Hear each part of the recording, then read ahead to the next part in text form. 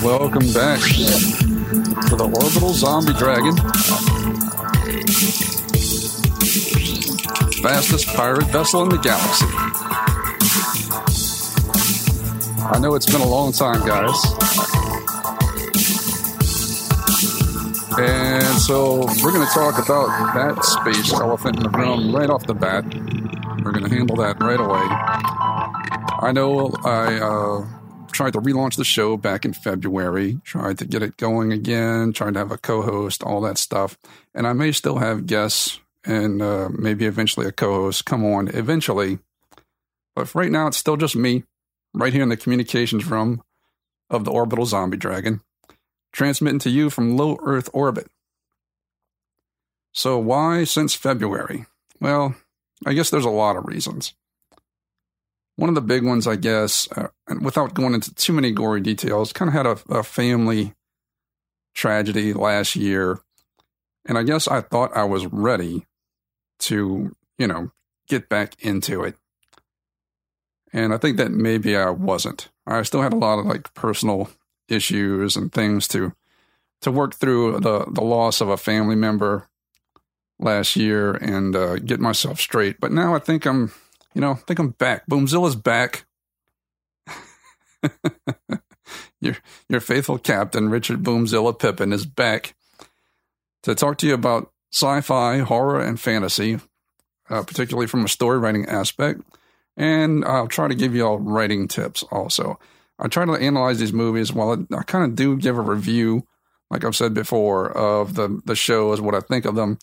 I also try to break apart some of the story writing, why it works, why it doesn't work, that sort of thing. So now that we got the hiatus covered, I'm back, hopefully regularly again, maybe a third time's a charm. As some of you may know, I had an original 42 episodes and I had a long hiatus and I tried in February. And like I said, personal issues, it just didn't work out. So maybe the third launch is the charm. I have decided, though, I thought about it long and hard about, do I take down those 2 episodes in February and start over again like I did before from episode 1? And I thought about it a lot last night. And what I finally decided was that, no, I'm going to leave them up. And you're going to see that big gap in the history as kind of a reminder to myself to not lose faith, not to let that long of a gap go by again. So if nothing else, it'll just be a reminder to myself. So as usual, I'll start with a few announcements. I have been doing Facebook Live fairly regularly. I'm going to try and do it even more. You can find me on there. I'm not sure if y'all can follow my personal page without friending me. I don't know. But I've been doing it mostly on my personal page. You can find me, Richard Boomzilla Pippin. And if you can follow me there, follow me. But if not, eventually I'll be switching it over to the Orbital Zombie Dragon page. And what I really want to do there is kind of a nightly broadcast to share with you my writing process. I guess that's the whole point of it. I'm going to talk about where I am in the writing process, what I'm doing, and we'll see from there. I guess I'll talk about other things. I try to, I guess like I do on the show here, I try to keep kind of a positive thing going with that. Once again, I'm trying to do this thing where I do less notes, where I don't even need a tablet screen. I'll just kind of have my phone with my notes for the episode. But less notes to me feels more natural, like I'm just having a conversation with you guys. Another thing I want to talk about before I get into the show contents today is this kind of 2 things. I've seen this alarming trend in both sci-fi and horror. But I'm going to talk about the sci-fi one first. And the horror one I'll discuss when we're discussing the horror section of the show. There's this alarming trend in sci-fi where people think that the creators of the sci-fi owe them something. You know, hardcore fans. they, like the creators of the sci-fi, owe them a particular ending or a way the character gets developed, the way the character goes, the character arc goes, or even some people start injecting their personal politics into it. They want the show to represent their political leanings, whatever they're a fan of, and they want to just try and boycott these shows or bash them before they even come out. So I'm here to tell you that creators don't owe you anything. As a creator myself, you owe the creators. Without the creators, there'd be no sci-fi to be fans of, and they don't really owe you anything. They don't owe the story to go a particular way. They follow their own creative flow, and you can, take it or leave it, be fans of it or not. But to boycott something based on, oh, they didn't go the direction I wanted to see, then that's fine. Just don't go see it. Don't try to organize a failure, try and crash the whole thing. That's just stupid to me. They said creators don't owe you anything. If anything, we owe the creators. I'm speaking as a fan also, not just a creator. We've seen all the conflicts over the years, the fans against George Lucas and all the recent Star Wars films have really been fallen victim to this mentality of the creators owing you a particular outcome.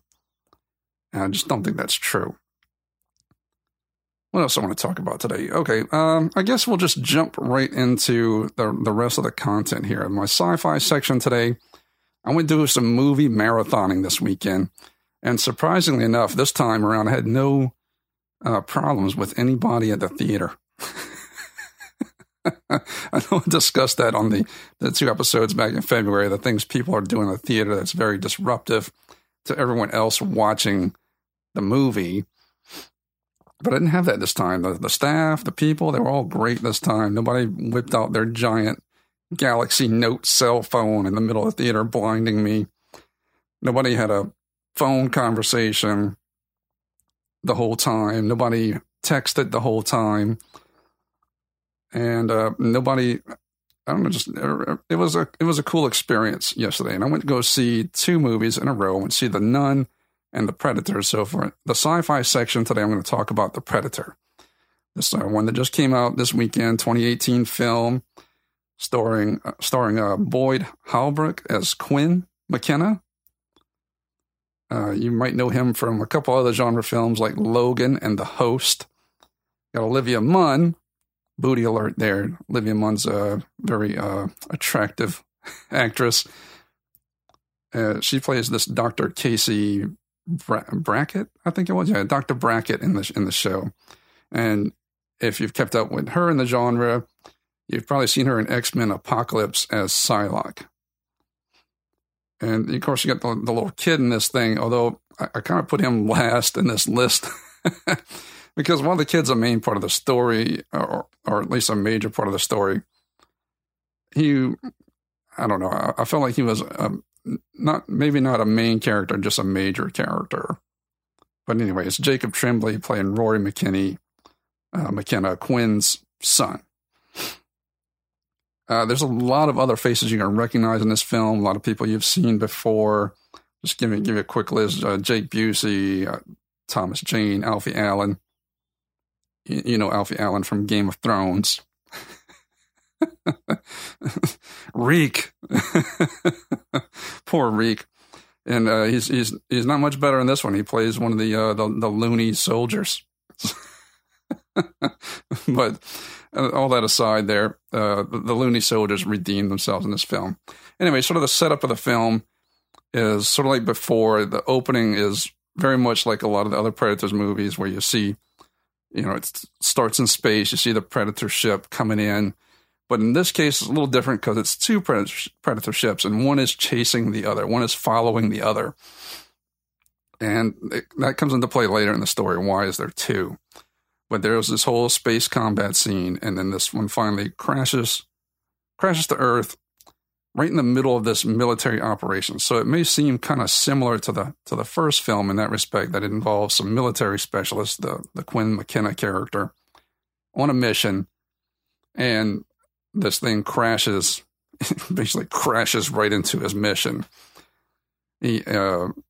he manages to survive the incident, grabs a couple of the Predator's pieces of equipment, the face mask and the little device that makes them that cloaks them, that makes them invisible, as well as the wrist gauntlet thing that you see in the Predator lore.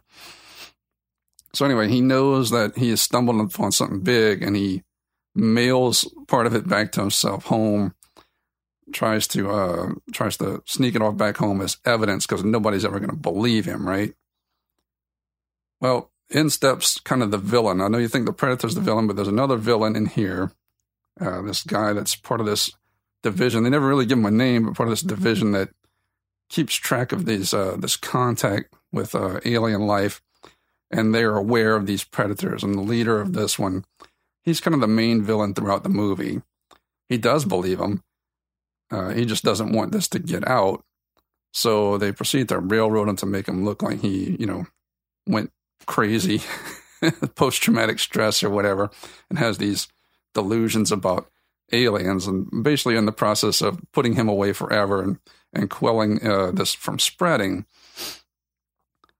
That's how the doctor Brackett gets involved. Olivia Munn's character. They actually contact her because she's on the list of biologists to call if they ever get a hold of an alien sample to analyze it. In this case, they actually have a predator that's been injured, and they've sedated it. They have it in captivity, I guess, and they want her there to study it. And of course, things go wrong. Predator's very tough, very resilient, and he breaks out, and he's after his gear. And also, you see the other Predator ship that was given chase. That Predator shows up, and they're after this same piece of gear. Now, how the little kid gets involved, this is all in the beginning. I'm not really spoiling anything. This is all the setup in the beginning. I'm not trying to spoil anything for you guys. But anyway, the stuff that he mailed ends up going to his house instead of his post office box because he hasn't paid his bill. Pay your bills. And it goes to his son, the Rory McKenna. I can't want to say McKinney. I don't know why. I'm thinking of something else. McKenna. So it goes to Rory McKenna. It was his young son. I think they said he was like 9? Or I'm not sure. I may be fuzzy on that one. But anyway, he's got Asperger's syndrome. If you're not familiar with that, look it up. I'm not getting into psychology stuff today. Well, I am, but not that. That's a complicated thing. If you don't know about it, you probably should go read up on it. It's pretty interesting. But anyway, this kid with Asperger's gets a hold of it, and they kind of set this whole thing up. And this is what I'm going to want to get to in this show. And I'm going to talk about it from a review aspect too, but I want to talk about the story writing aspect. There's an important part in the beginning. In a movie, in a novel, in a TV show, whatever, what you don't want is any wasted scenes that don't really mean anything to the story.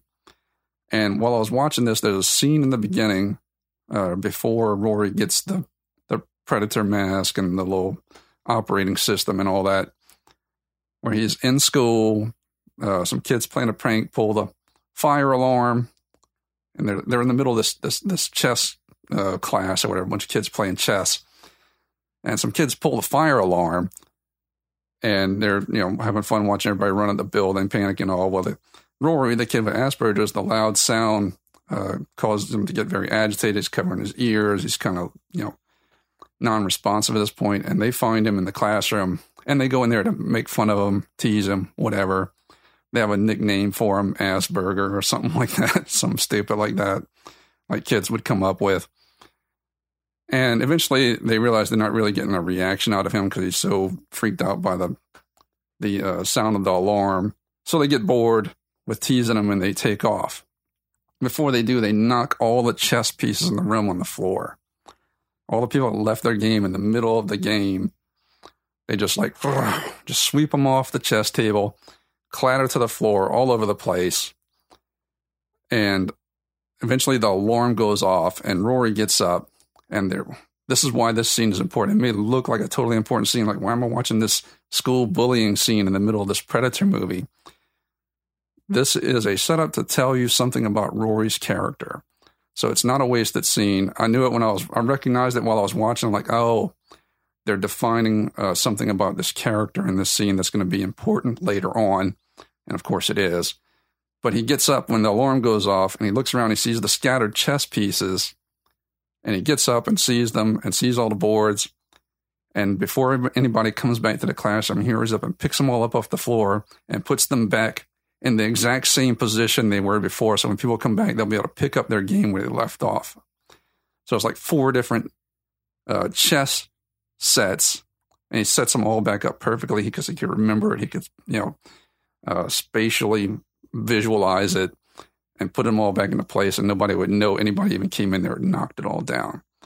So what they're showing, even though he has Asperger's, he is kind of a savant at figuring things out, puzzling things through, remembering things, coding, visual, spatial visualization. He's good at all this, like eerily so.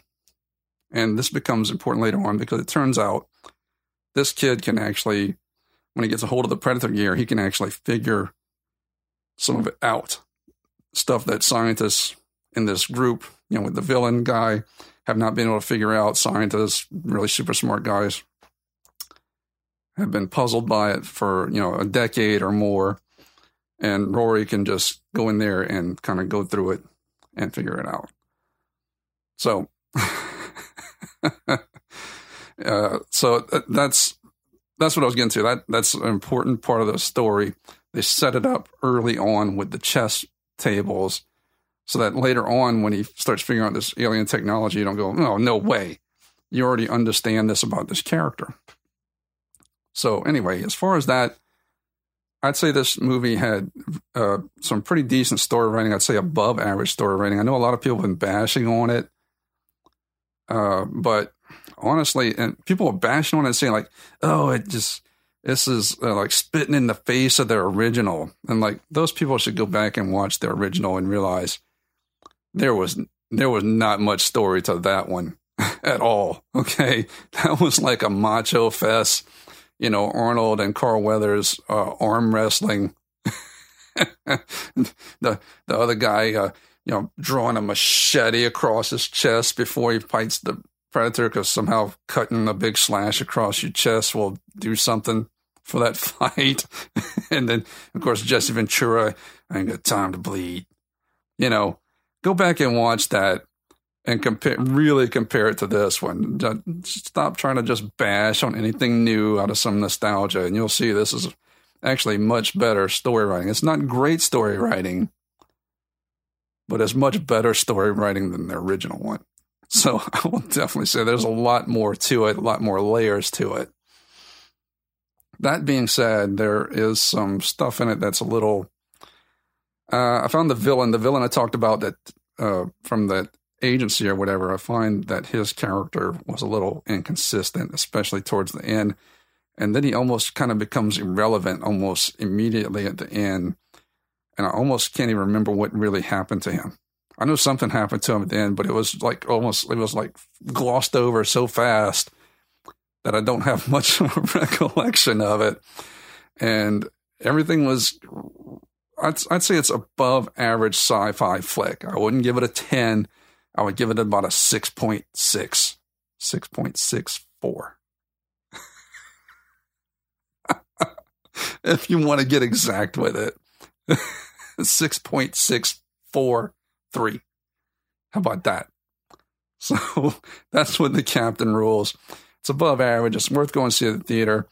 The thing I'll say negative about it is, like I said, the villain's kind of inconsistency towards the end. And also the ending was kind of cheesy. And I don't know if that was a purposely cheesy tip of the hat back towards the late 80s, early 90s films. But I don't want to give it away. I want you to enjoy the cheese yourself. Sail those seas of cheese, as Primus would say. and just appreciate it. I kind of groaned at the end, though, to be honest. It was a groaner ending. I want to say the line right now, but I'm not. You got to go see it. It's worth going to see at the theater. Don't believe the haters. So anyway, that's my final verdict on that one. Above average sci-fi story writing, much more layers than the original, even though it's still not deep. Don't go looking for deep. You're not going to find that here. So, speaking of that, move on to horror. I went to see The Nun, even though that one got horrible reviews also. That's part of being a podcaster of this type. You really got to go see everything, even the bad films, so you can talk about the bad and why they're bad. So we'll get into it. Again, this just came out, I don't think it came out this weekend, maybe the weekend before. It's a 2018 film, though, possibly a week old. I forget the release date. Starring, I'm going to butcher this name. I know this actor, but I should have went and watched a video of how he pronounces his own name. I'm guessing Demian Bashir. I hope I didn't murder that name. But anyway, he plays Father Burke, this priest, and I get the idea he's kind of a high-ranking priest, even though he's fallen into disfavor, I guess, and gets assigned these kind of crap tasks. He's kind of vocal in the meeting with some of the higher-ups in the church, and you can tell they're kind of like, oh, we got to put up with this guy's shenanigans again. They only invited him back because they needed him for this. But anyway, you might recognize him. I don't know of anything genre that he's in. I just remember him from Weeds. If you ever watched the Showtime show Weeds, there was a couple seasons where Nancy met this Mexican drug lord named Esteban. I think she ended up marrying him for a while and even having a kid with him. And that show was just a whole other... God, I could do a whole show about Weeds. But it's not genre, so we're not going to talk about it. But he played Esteban. That's the only thing I know him from. But he's a good actor. I'm just probably murdering the hell out of his name. You also have Taissa Farmiga, Vera Farmiga's much younger sister, which I think is pretty cool that she's in this. She plays Sister Irene. If you're trying to remember who Taissa Farmiga is, if you watch American Horror Story, she is in a whole bunch of seasons of American Horror Story. I'm not sure how many. I know at least the first 3 or 4 she was in, I think. But Taissa Farmiga, of course, is, like I said before, is Vera Farmiga's younger sister. And Vera Farmiga is a big part of the Conjuring series, which The Nun is a spinoff of. Vera Farmiga plays Lorraine Warren, one part of the couple, the Ed and Lorraine Warren, that have the doll, the Annabelle doll, and all that. So kind of ties in. And you do see Vera Farmiga a little bit in this film as well, where kind of like you've seen them before in The Conjuring, where they're doing a presentation at some university about some case that they handled that's somehow related to this main story. I don't want to mess that up for y'all either. You're also going to see in this film Bonnie Aarons as the nun, the one you see in all the pictures, the posters and all that, the scary-looking demonic nun. That is Bonnie Aarons. Bonnie Aarons, if you don't know, has been in a ton of horror films, just tons and tons of horror films. And if you go look her up on IMDb right now and take a look at how she looks normally, without makeup, without, the costuming, all that stuff, you will see why she gets picked for a lot of these horror films.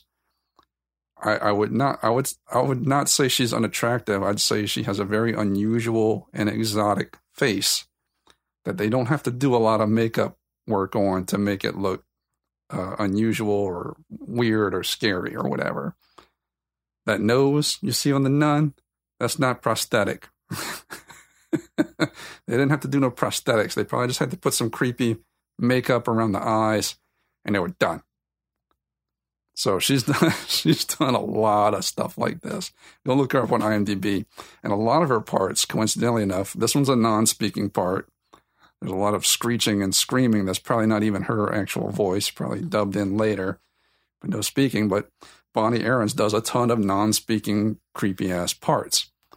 And the one that really sticks out in my mind is Mulholland Drive.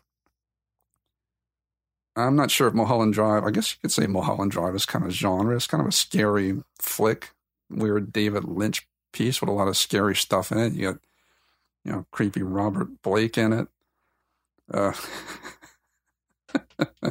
But anyway, I'm probably mixing up my David Lynch movies anyway. Mulholland Drive, in the beginning, there's this guy that's met his psychiatrist at a restaurant because he keeps having this recurring nightmare about this restaurant, and he wakes up terrified. He's having these night terrors. And in the dream, basically, he's at the restaurant, and for some reason, he feels some sort of evil presence behind the restaurant. He wants to go check it out. And when he gets back there, it's a devil or a demon back there. And he sees it, and he wakes up, and he's terrified. He's sweating, screaming, all this stuff. And the psychiatrist is doing this type of exposure therapy on him to show him that it's not real, that it's just a dream. I'm going to show you, and then, you'll be cured of this. We'll go expose you to your fear, face your fear kind of therapy. So he has this long discussion with him in the restaurant. He's like, are you ready? Are you ready to go and see the back, by the dumpster from your dream? I'll be with you the whole way. Everything's going to be fine. You'll see it's not real. You better get over it. You better go home and get a good night's sleep. And of course, he goes back there, and there is a homeless person back there, a homeless man, I'm assuming. And he is covered in muck and crap and probably smells foul and matted hair and all that stuff. And that is actually Bonnie Aarons in a ton of makeup, to make her look like this demon. And of course, the guy has a heart attack right there in front of his therapist because his dream came true. So anyway, enough of that. Let's get back to The Nun. I got sidetracked here. I get sidetracked pretty easily. But it's fun. I'm having a conversation with you guys like I like to do. So anyway, The Nun. Okay, what I'll say about The Nun is that from a storytelling aspect, what's really wrong with The Nun, and part of the reason it's got the horrible reviews that it has, is some very, I'd say, inconsistencies in the story. Some stuff that doesn't make sense. Now, you may say, like, well, it's horror or it's fantasy, and it doesn't have to make sense. Not true. Here to give you that tip right now. Not true at all. It has to make sense to the reader, and where it comes into play with horror and fantasy and even sci-fi is you set up kind of rules for your world, how things work, the logic of the world. This leads to, A leads to B, to C, to D. And that logic can be whatever. It can be otherworldly, like this, a demonic nun. But it has to be consistent throughout. If you establish a whole bunch of rules in the beginning, you don't then go and break the rules later on in your story. It jars people out of the story is what happens. They're like, no, they had to come up with something there, and they're not creative enough, so they said screw the rules. So I wouldn't say this movie is full of that. It's not that the whole way through, but there's a lot of incidents in there that just don't make sense with the rest of the story. Doesn't follow the logic of its own story. It doesn't meet its own logic test. So, to me, if you're doing a story about demonic possession, especially there, the rules need to be somewhat consistent. Because they preach to you through this whole story that and part of the thing that launches the whole story is that the nun, the evil nun, which is not really a nun, that's just how she appears to people. She's actually a demon walking the earth. Wants to get out of this abbey that she's trapped in. And to do that, she needs a human vessel to possess, to get out of, get far enough away from the gate, the opening that she slipped through.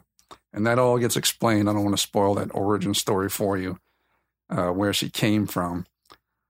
But they keep telling you she needs this vessel. So much so that in the beginning of the story, in the setup of the story, the reason the priest gets called and Sister Irene and the priest gets sent there is this young nun at the convent, the last one left there, commits suicide rather than let the nun take possession of her and be able to escape out into the world. So they just get this report that a nun has committed suicide under, extraordinary circumstances, and they're going to investigate. So they're preaching this whole thing to you that she needs a vessel. She just needs a vessel. And my thinking is, if you're a demon, it doesn't really matter what vessel. You just need a vessel that you can possess, someone that's acceptable and that you can confuse and terrorize enough to slip in and take over. But so the movie kind of flip-flops back and forth from the nun looking for this vessel to get out to just flat out being a movie monster, just going to be a total badass and strangle you and kill you. It just didn't make sense. And there's one part in there, I'll tell you this, like the graveyard scene made no sense whatsoever. And it was really jarring and just really kind of, why would the demon even do that? How could it do that? It just made zero sense whatsoever, and it's pretty jarring. The other downside of this film is it relies pretty heavily, and this is what I was going to talk about earlier, this alarming trend in horror to rely mostly on imagery and not story. And just like with sci-fi, just like with fantasy, and in particular with horror, if it's not about the characters, if it's not about the character development, if you make it about the backdrop, it's going to be terrible. A good example of this is zombie movies. Zombie movies are basically kind of a disaster movie. And just like with disaster movies, if you make it the movie about the zombies, if you make the movie about the disaster, it's not going to be good. It has to be about the people. It has to be about the characters. It has to be character driven, is what I'm getting at, for it to be good. And there's this really alarming trend in horror. Hopefully we'll get some good horror films pretty soon, where it's just all about the imagery. And this movie's got tons of it. It's got the creepy old abbey in the middle of nowhere in Romania, very gothic architecture. It's got the creepy nun. There's a lot of bad lighting, candlelight and lanterns and stuff like that. So it's very atmospheric, but we're really lacking any type of development in the characters. The characters pretty much remain the same throughout. There's some kind of forced humor and even forced kind of semi-romance, although it's, a young nun. How much romance can you get? But there's really not much development through the story. In fact, the most development is probably the young guy that discovered the dead nun that helps them out. And again, he's not even a main character. I'd say he's a major character. And he has probably the most development out of any of them, the most qualities you can kind of identify with. And that's kind of, it's not enough. I'll say that. It's not enough. It's not that developed, despite him being the most developed. That being said, I gave the Predator an above average rating. I would give this an below average, about a 4. Let's get exact again. 4.12. How about that? There's not a lot of jump scares, not a lot of story. I'll give it some points for the atmosphere, the setting, but that's about all there is here. A good sign to me that I'm really not getting into a film or a story is that at some point towards the end, there was probably like 20 minutes left in the movie, I start checking my phone, like, how much time do I have left that I got to sit through this? Let's wrap this up. That's when I start thinking like that in a theater, I know it's over. Like, I'm done. This is not a good film. It's, but I see it through to the end just so I can talk about it. You know me, the captain of this ship, I got to make sacrifices for you guys. So hard being the captain. So enough of that one too. That one's, oh God, I hope I have some good stuff to talk about for next week with you guys. Some good movies, some really, Predator wasn't bad, but I hope I got some really good, go out and watch this type of reviews for you next week. Fantasy section, I want to talk about a book I just finished reading. You might be familiar with the TV show, but I just finished reading The Magicians by Lev Grossman. I think it was on Sci-Fi Network. They based a TV show out of it. The book was published in 2009, and it's part of a trilogy. I'm just starting reading the second book now. But the first book is called The Magicians. And if you're familiar with the show, you're at least familiar with some of the characters. and maybe some of the plots, but I'll tell you this, the book is very different than the show. Very different. There's a lot of characters in it that are they're major characters on the show, and in the book they're kind of minor characters. Like the Penny character. The Penny character has almost nothing to do with the entire story of the book, except in the very beginning, and near the end he kind of pops back up and becomes a kind of important part again. But a lot of those plots with Penny and his girlfriend, like you see in the show, are not in the book at all. In fact, his girlfriend doesn't exist in the book at all. That whole drama, that the hedge witch that Julia goes, the Miranda, the evil queen of the hedge witches or whatever that she spends time with, none of that in the book. Julia, just like Penny, is kind of in the beginning of the book, and she pops up again at the end. She did go get some hedge witch training and has become pretty adept at it, but you don't see all the stuff in the middle. The book mainly focuses on Quentin,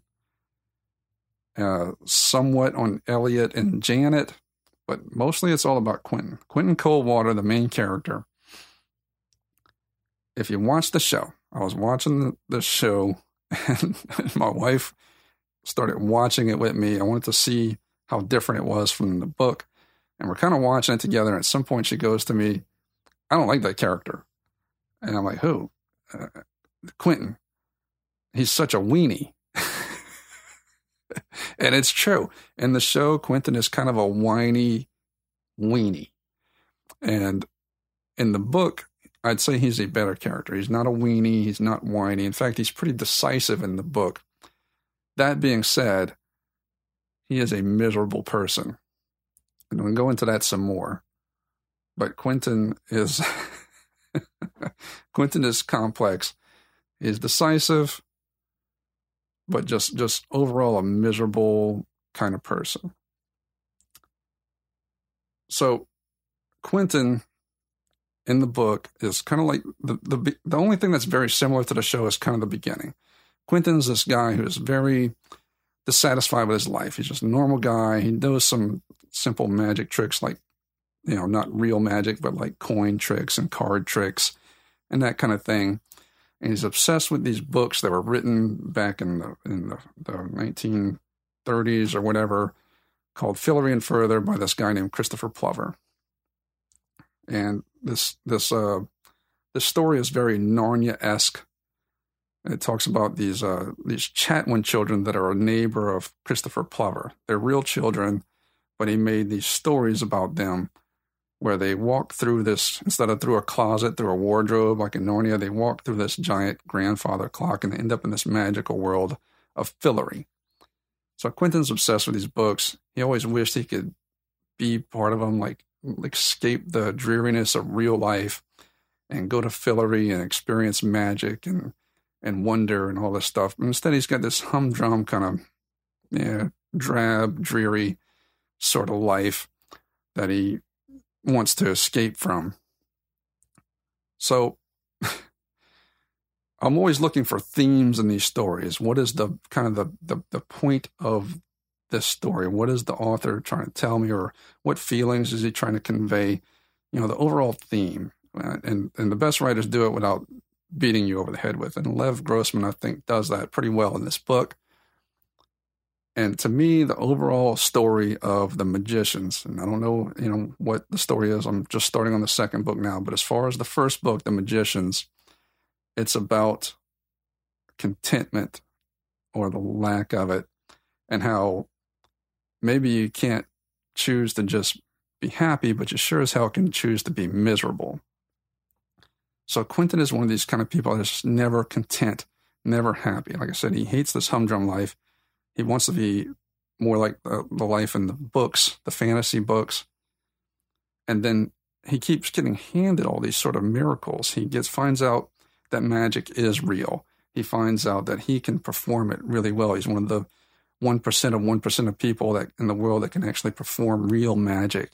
He gets selected to attend this elite school for magic called Breakbills. And he's still not happy. He's miserable there. Eventually, he finds out that Fillory is real and that he can go there And he goes there and gets to participate in these adventures, and he's still not happy. He's one of these people that's just always waiting for the next thing. Like, maybe if I get this, maybe if I just get this now, then I'll be happy. And then he gets it, and he's still not happy. He gets the girlfriend, Alice. You know, like, if I get this cute girlfriend who's also really good at magic, then maybe I'll be happy. And he's still not happy. In fact, he kind of sabotages it. He ruins it. He continually makes these bad decisions, not just in action, but in just the way he sees things and reacts to things and the way he feels about things. He makes these terrible decisions that make him unhappy. It's kind of like the saying I have, unhappy people do things that make them unhappy. And Quentin is very much that, never satisfied. He ends up having to make some pretty difficult choices in the course of the story, none of which are destined to make him happy. So that's the point I took from the story. If you're just constantly waiting for the next thing to make you happy, you're going to be miserable your whole life. Being happy is sometimes just taking a look at what you have and being content with it. And I mean, it's okay to strive for more, but it can get to a point where it's toxic. But anyway, I know a lot of people were kind of down on this book. I really liked it. And honestly, originally I watched the show when it first started playing on Sci-Fi, and I really liked the show. But now that I've read the book, I find I have trouble enjoying the show.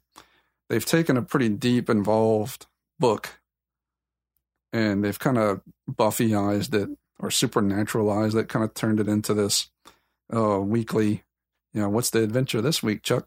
It's they kind of watered it down, made it a little more palatable, because the book itself is pretty grim and depressing. The idea that, this person doesn't have the ability to be happy or content. But I will say this, that eventually by the end of the book, he does learn. He does finally learn at great cost to him, at great personal cost to him and his friends. He finally does, in the end, sort of get it. I've just read the first chapter of book 2, The Magician's King, I think it's called. Yeah. And I want to see if Quentin continues to learn and develop, because that's the important thing in a series. If you're going to continue a series with the same characters or the same setting, the struggle in the second book and the third book and the character they have to have changed since the first book. Something significant had to change, and then you have a new starting point for them. What they've become by the end of the first book. It's now what they are in the second book, and then at the beginning of the second book, and then by the end of the second book, he will have changed again, or the other characters will have changed again. So it has to be a different struggle, a different story, or people will get bored with it. You can't just keep repeating the Quentin will never be happy thing. So I'm still kind of waiting to discover what Quentin's deal is in the second book, how he's going to develop further as a character. So I guess when I finish reading that one, I'll talk about that one too. But it's a good book. I'd recommend it. Although I will say it's one of these books. I read the Kindle edition version of it.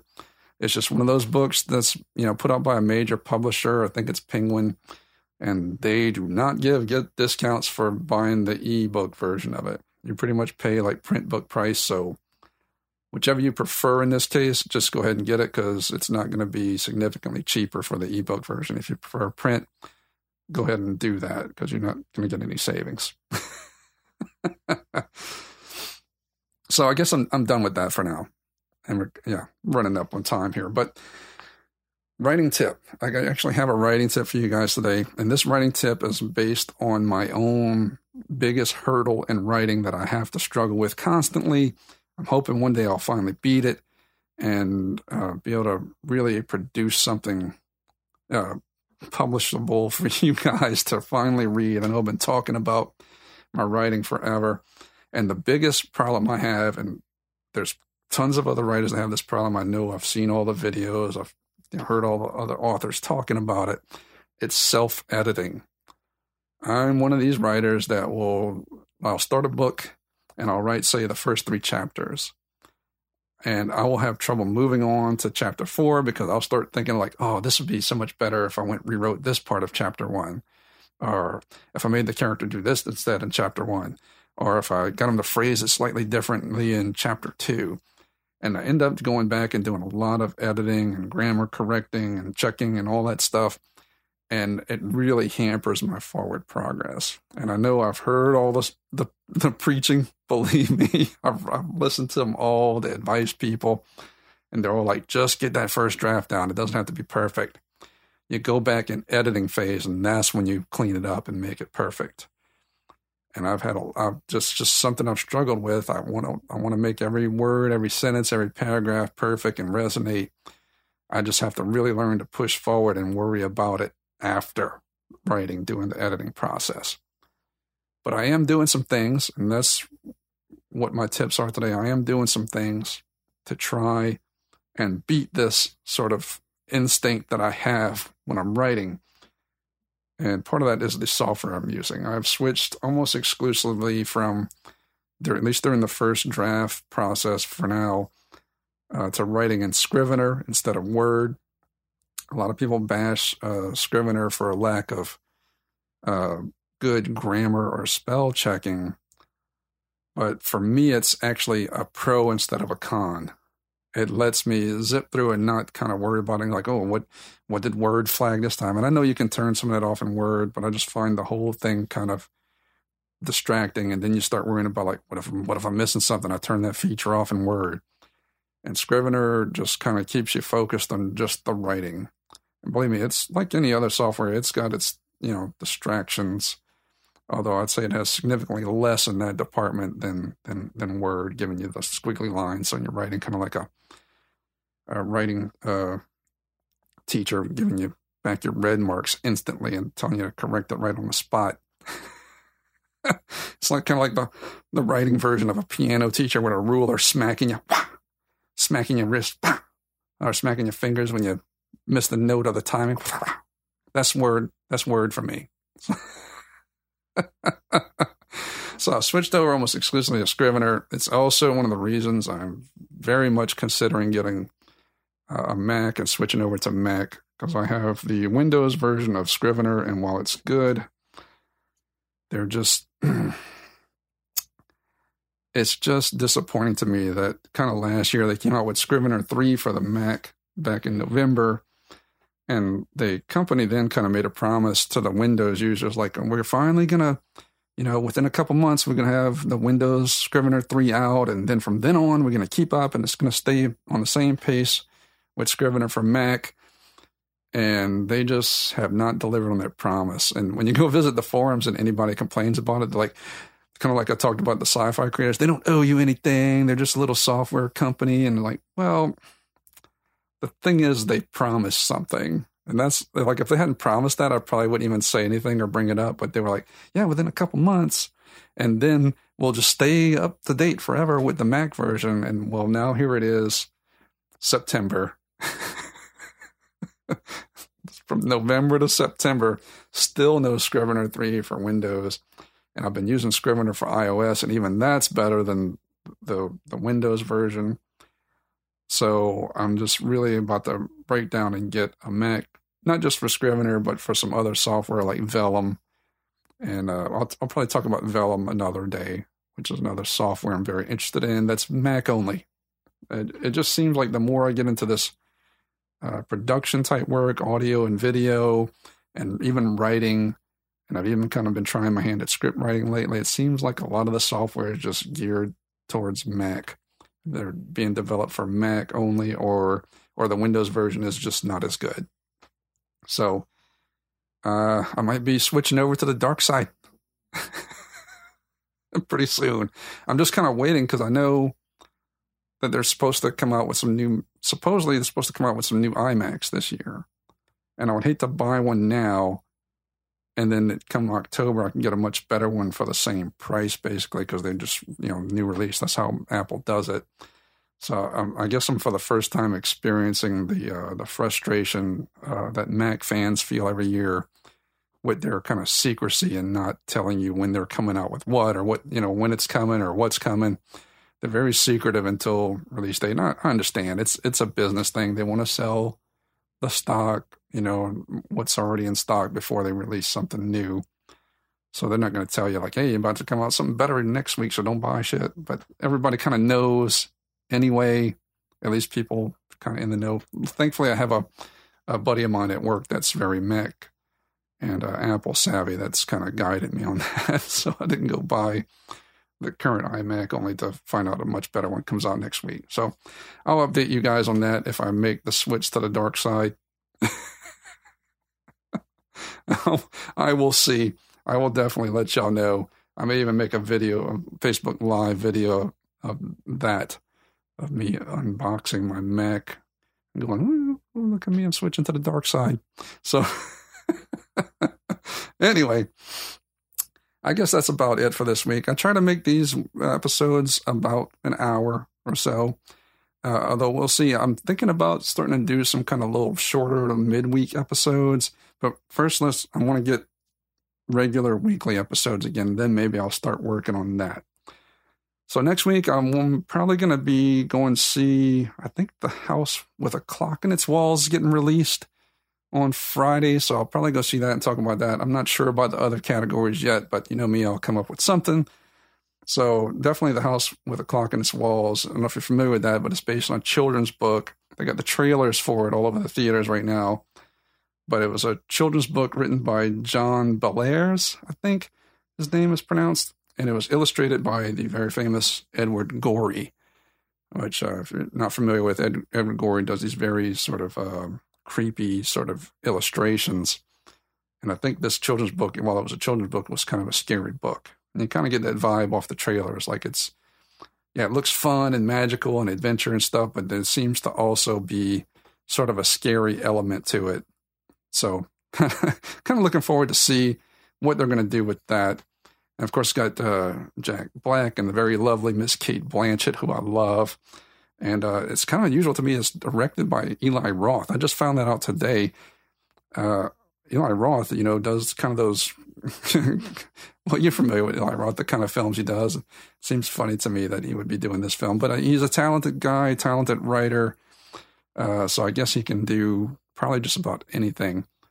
I actually listened to an interview with Eli Roth a while back, and it was kind of encouraging because he's apparently kind of a person like me in the creative process, and I always thought like, oh, being scattered like this, I'm never getting anything done. But it sounds like he's got a similar process to me, and look how prolific he is. So it gives some hope to me. Anyway, and you guys can check me out all the usual places, orbitalzombiedragon.com. Check out the Orbital Zombie Dragon Facebook page. Like I said, eventually I'll be switching over to do the live videos there. But I guess for now, it's time for us to drop out of low Earth orbit and back into light speed. Let's go on another galactic adventure. We'll be back in 1 week. Dragana, take us out.